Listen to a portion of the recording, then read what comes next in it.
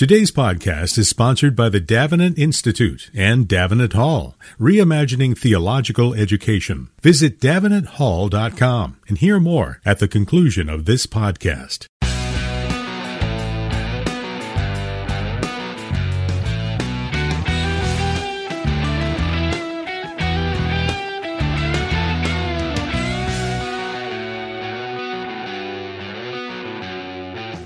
Welcome to Mortification of Spin, a casual conversation about things that count, with Carl Trueman and Todd Pruitt. Mortification of Spin is a podcast from the Alliance of Confessing Evangelicals. Let's join this week's conversation.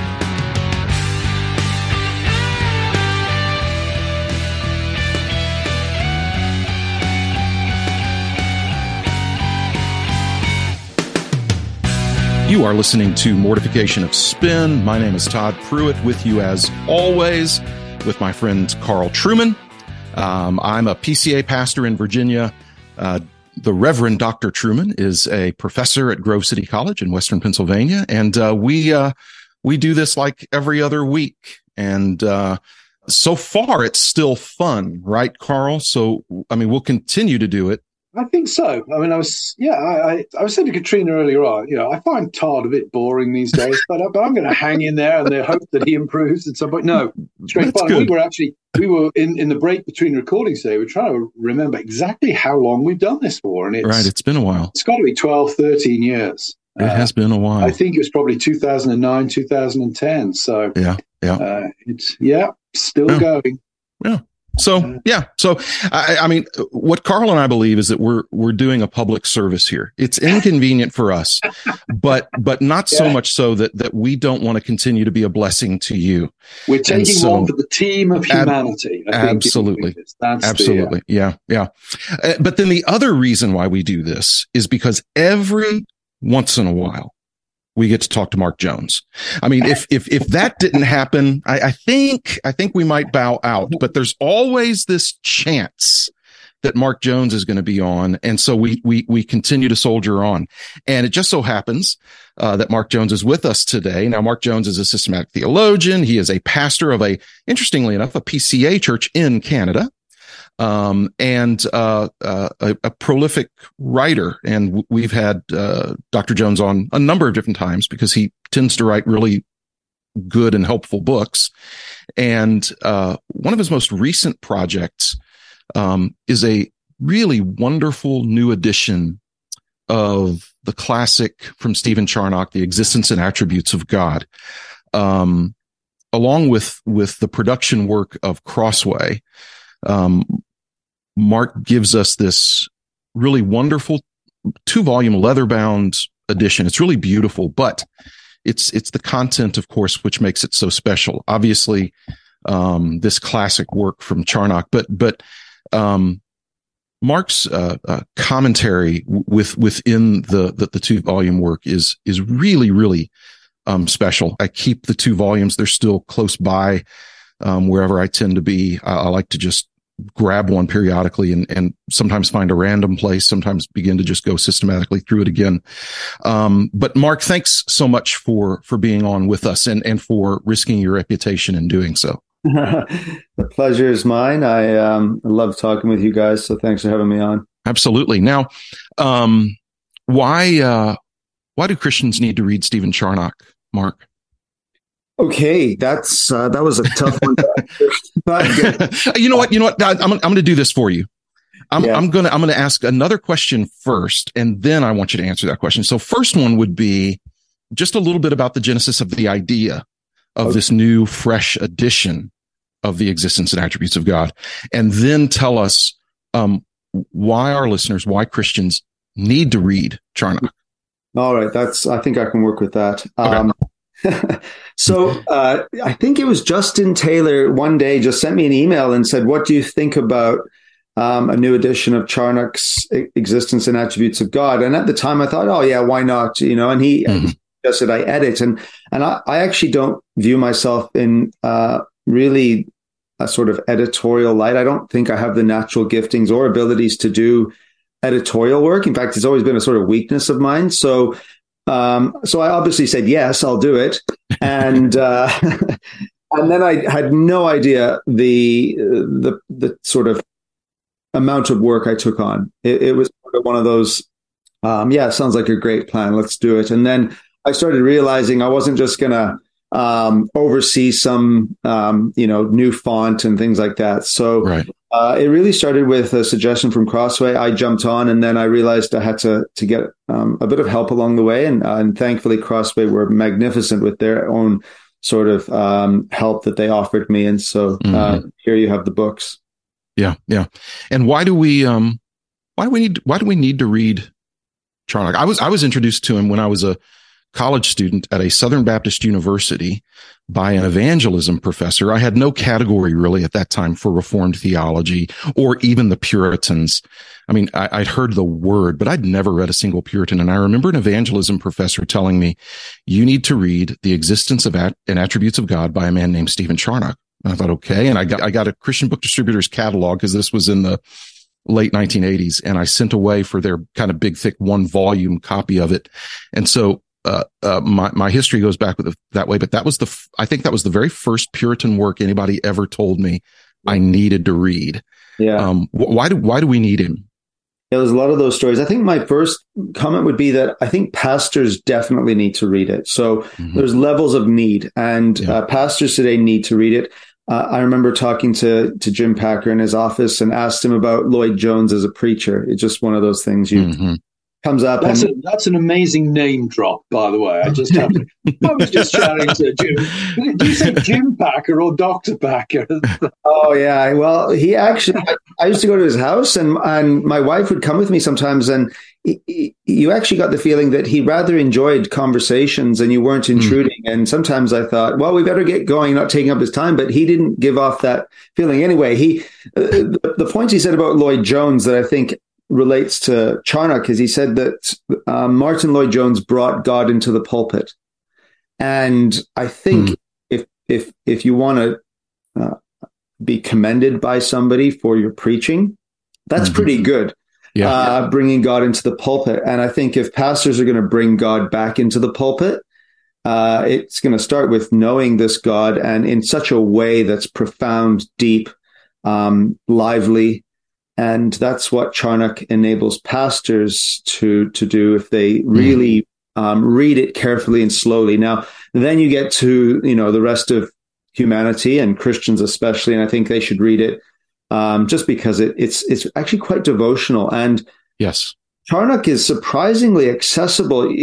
I read Owen, Charnock, Goodwin regularly, and Charnock's easy compared to those two, but he's no less profound. So I agree. I think there's some works of Goodwin and Owen I wouldn't want anywhere near a Christian. It just wouldn't be valuable. But Charnock, I can almost hand anything over to them and say, read this. They are sermons, of course, originally. And they're lots of warm illustrations that make the ideas easy to grasp. Perhaps, Mark, it strikes me that some of our listeners may, of course, not know who Stephen Charnock is. So I wonder if you could give us the 30-second Stephen Charnock 101. Yeah, He's a mega church pastor from Atlanta. No, I'm just kidding. Go ahead, Mark. Yeah, well, I wonder if he would be, but probably not. He was born 1628 in London, and I think by the age of 14 or 15, he went to Cambridge. So that was typical back then, of course. Experienced a conversion. Later went to teach at Oxford, but actually spent some time in Ireland and was at Trinity College. And it was in the introduction, I say he was one of the highest paid clergy of the time. I don't know. Maybe he was a celebrity pastor back then with that salary. So he was in Ireland then, in 1660 with the Restoration and the Act of Uniformity in 1662, he kind of became a nonconformist. And what you find is that in London, he ends up sharing a pulpit with the other Puritan who I think has probably the same ability with turns of phrases as Charnock, and that's Thomas Watson. So if you're to take two guys who have like an ability to throw out a sentence and you go, wow, it's those two. So I really sort of have a holy envy of the congregation at that time, listening to those guys each week. It's not like sometimes a good pastor and then a weak associate or assistant comes in and you just go, oh boy, we got to sit through this guy. Charnock and Watson. So I think, and then he died. Oh, I'm just trying to think now when he died. I think 1676. I forget off the top of my head, but he was 1680, and he was 52. 52. So he was actually younger than Owen, but predeceased Owen then. Yeah. I think Owen looked after himself quite well, and if there was a good plague in London, Owen was using his contacts to find refuge in other places. So. Did Owen have a position on masks, I wonder? He wore 3 of them. Yeah. So what is kind of the overall structure of the work? I mean, because I encourage people to read Charnock for the very same reason you said. As a Puritan, like Thomas Watson, he's really quite approachable. Yeah. And when I've recommended Charnock, I've said, now look, it's thick. There are some 1 volumes and there are some 2 volumes. It's thick, but don't let that scare you off. Yeah. You don't have to read it all in 3 weeks. Take your time. And I wonder if you could just kind of explain our folks, how's the work structured thematically? So it's interesting. I think a lot of people, my suspicion was they were going to jump to the attributes. So first off, he starts with the existence and of God, but in the existence of God, trying to prove that God exists, and it's a very classical way of doing so, but full of his lively illustrations, of course. And there's a few things that are quite interesting. He also talks about a lot of important pastoral topics like practical atheism. So the idea of atheism back in the 17th century is not quite the same thing as we might think of today. It's a shifting term. So his idea of atheism, he really penetrates, the heart of how Christians ought to think about atheism, both rational, practical atheism. And then he gets into, God as a spirit, but then there's a lot on spiritual worship. And there's an amazing section on just the nature of what New Covenant worship is like. And so after that, on God's existence, practical atheism, and God as spirit, and that's an attribute, of course, worship. He gets into the rest of the discourses and starts with the sort of absolute attributes. So eternity comes first, and then immutability and omnipresence. Then moves into knowledge and wisdom and power. So he doesn't finish the discourses. He gets to, there's 14 of them, and ends with, I think, dominion. So I should know all of this really much better than I do. No, I think it's dominion or patience, dominion and patience. So he basically doesn't cover every single attribute in a sense that is in the typical list, but basically he does, because the extensiveness of the work, every attribute comes up. And because he holds to the doctrine of simplicity, for example, you'll find that you can't really understand one of the attributes without understanding others that occur within the discourse. What do you think explains some of the contemporary rejection of the kind of classical theism that Stephen Charnock represents? I mean, it strikes me as odd that we have people out there who sort of claim to be reformed, and yet at this point, which is, I would say, absolutely foundational, they reject the Reformed tradition. I remember some years ago, if I can name drop here, Richard Muller, who's a friend of both of ours, traveling a car with Richard Muller and him railing against evangelical preoccupation with inerrancy on the grounds that he said, inerrancy is not as important as simplicity. And he's got, if your doctrine of God is shot, the whole thing falls apart. What do you think it is, Mark? And maybe there probably isn't a single explanation, but why is it that you get people presenting themselves as reformed who are so implacably opposed to the basics of Reformed theology, the doctrine of God? It doesn't get more basic than that.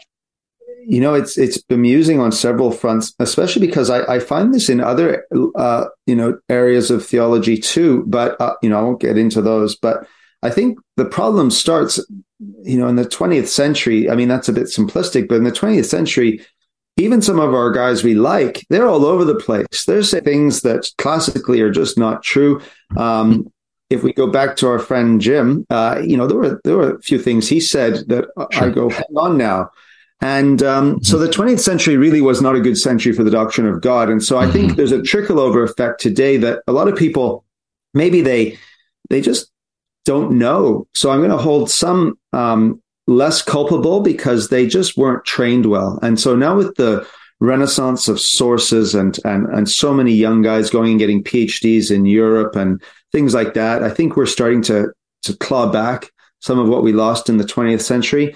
But then there's some guys who really are culpable because they've been confronted with their errors, like subordination, for example, which absolutely destroys the doctrine of God. I don't even know what's left of the doctrine of God if you affirm eternal subordination. And it's as though there's something else that they're clinging onto so madly that they can't give up subordination. And so they're prepared to allow a classical view of God to go out the window, and then throw all sorts of accusations that this is, Thomistic adherence of an idolatrous sort, and that's just we've seen some of those tweets. We've been seeing some of that quite a bit, and it is odd, and I think you're right in terms of the fact that there's this kind of a knee-jerk response that is, well, this is Thomism, and he was a Roman Catholic, and he got justification wrong, and he actually wasn't a Roman Catholic, of course, because he's pre. I mean, that's a it's an anachronism. It is an anachronism, and that's part of the problem. Is that now we have some folks who any appeal to classical theism, and to the patristics and to Thomas is seen as this kind of capitulation to Rome, which is stunning, kind of in its ignorance. But one of the things that is so sad to me, because what's lost then, I think in some ways you become practical Barthians at that point. Not that Barth didn't do anything good, but of course part of Barth hated kind of those categories of classical theism and any kind of delving into metaphysics. His we only know God in terms of his economic, works, his work in redemption.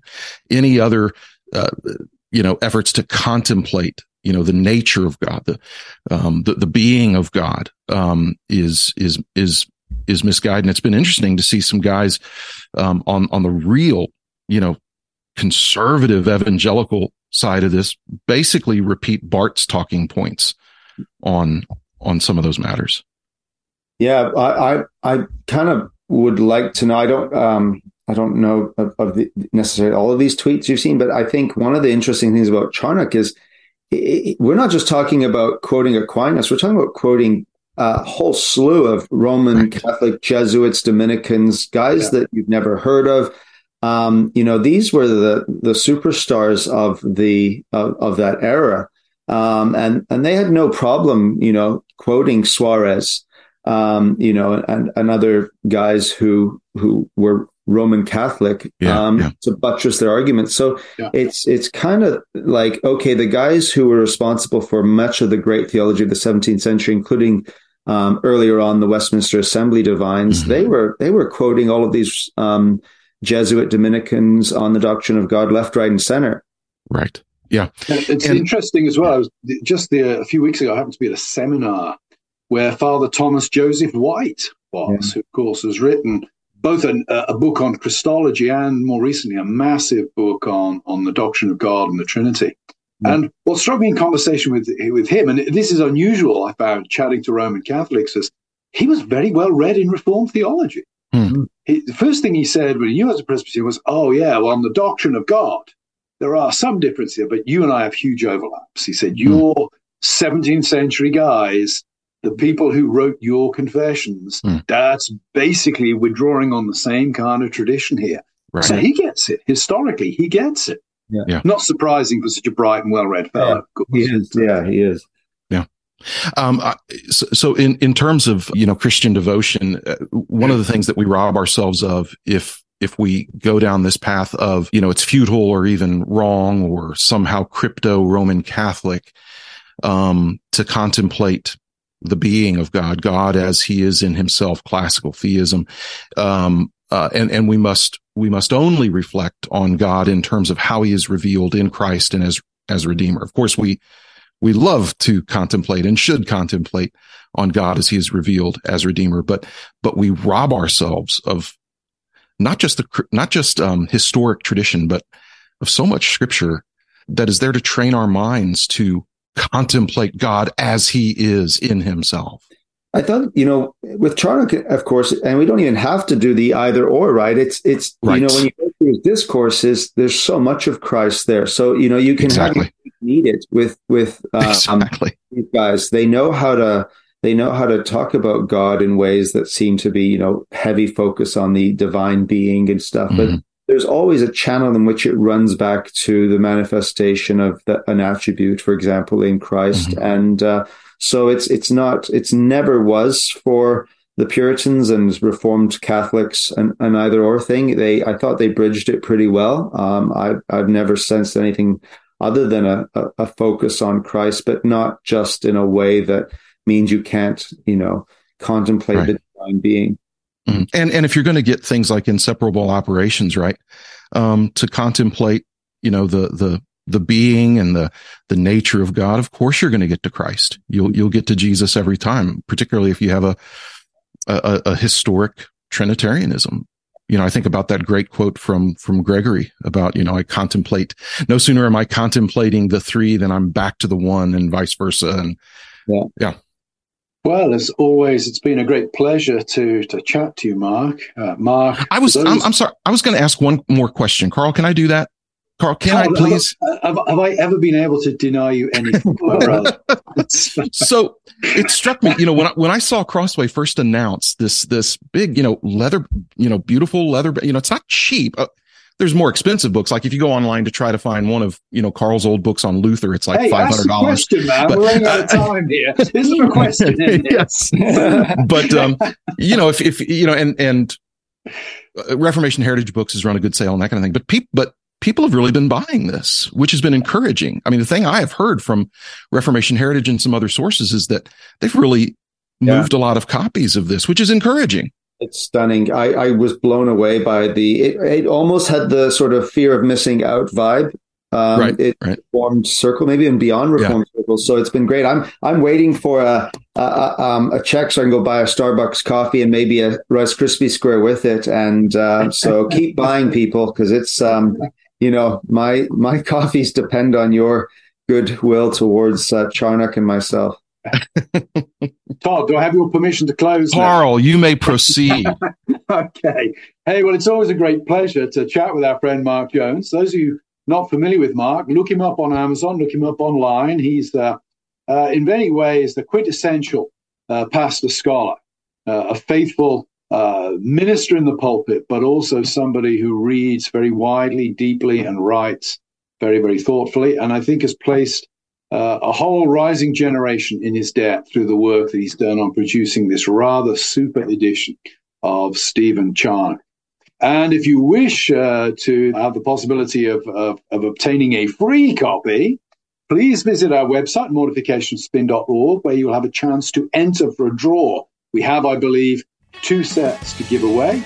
If you are not fortunate enough to win one of those sets, go out and buy it. Mark needs to be able to buy himself that Starbucks coffee. We need to boost this man's royalties. In the meantime, all that remains is for me to once again thanks Mark for being with us. Thank you for listening, and so we look forward to being with you all in 2 weeks' time. God had a name. What would it be, and would you call it to his face? If you were faced with him in all his glory, what would you ask if you had just one question? Thanks for listening to Mortification of Spin, a podcast of the Alliance of Confessing Evangelicals. For more on topics like this, visit mortificationofspin.org, where you can find other articles by Carl and Todd, browse the archive of past episodes, and make a donation. We'll talk to you next time on Mortification of Spin.